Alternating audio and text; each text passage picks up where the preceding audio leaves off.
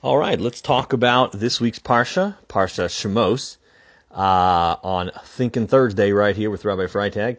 So there's a lot going on. This is the beginning of the story of the Jews in Egypt and the Exodus, and we're going to get out and get the Torah afterwards. So there's a whole lot going on right here, and this is the beginning of it all.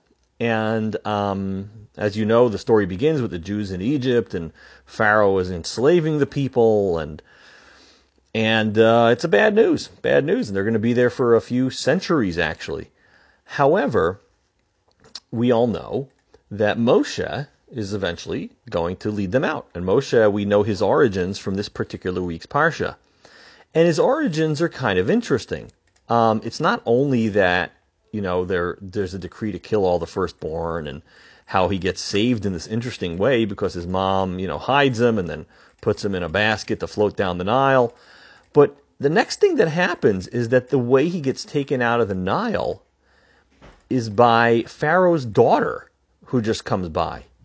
And in the end, Moshe, the one who's going to lead the Jews out of this exile, is raised in Pharaoh's house, in the palace. That wasn't necessary, right? God could pick anybody to lead the Jews, and theoretically, he could have made the story go a different way. Maybe this boy would have been saved by a random Egyptian woman, or maybe he was able to hide in a cave or something. But here, the way God orchestrates this story is that the leader who's going to save the Jewish people is raised by Pharaoh's family in his own home. Now, the truth is, the Medrash tells us that he was a little bit uncomfortable when his daughter came home with a baby. And she knew it was a Jewish boy. When she picks him out of the water, she says, "Oh, this must be one of them Jewish boys." So her dad's like, "What are you doing? I'm trying to get rid of them." And I even have a teaching from my astrologers that say, when he's going to be born and what it's going to be. And, I'm worried this kid might be it. So she said, "Nah, let's figure it out." So the Medrash says that he asked his advisors, like, how can I be sure this is not going to be the guy? So they rig up an experiment where they put him down as a toddler in front of two things on a table, a hot coal, and a diamond.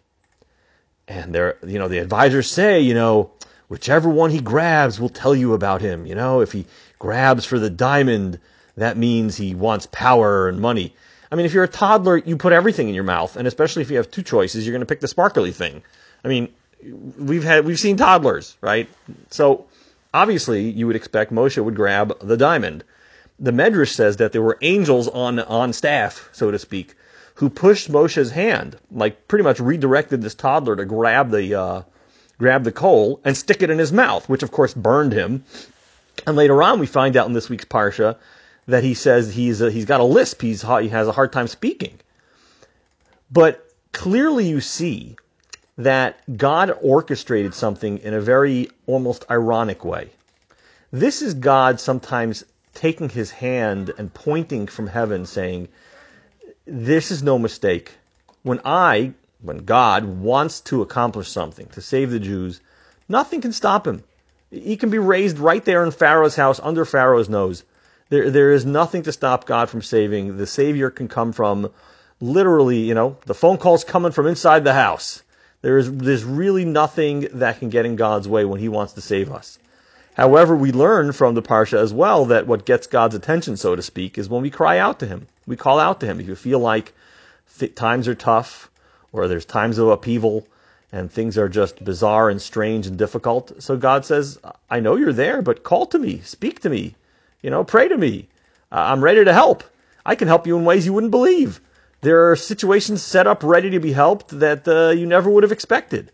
But we've got to call out to him and ask him to help.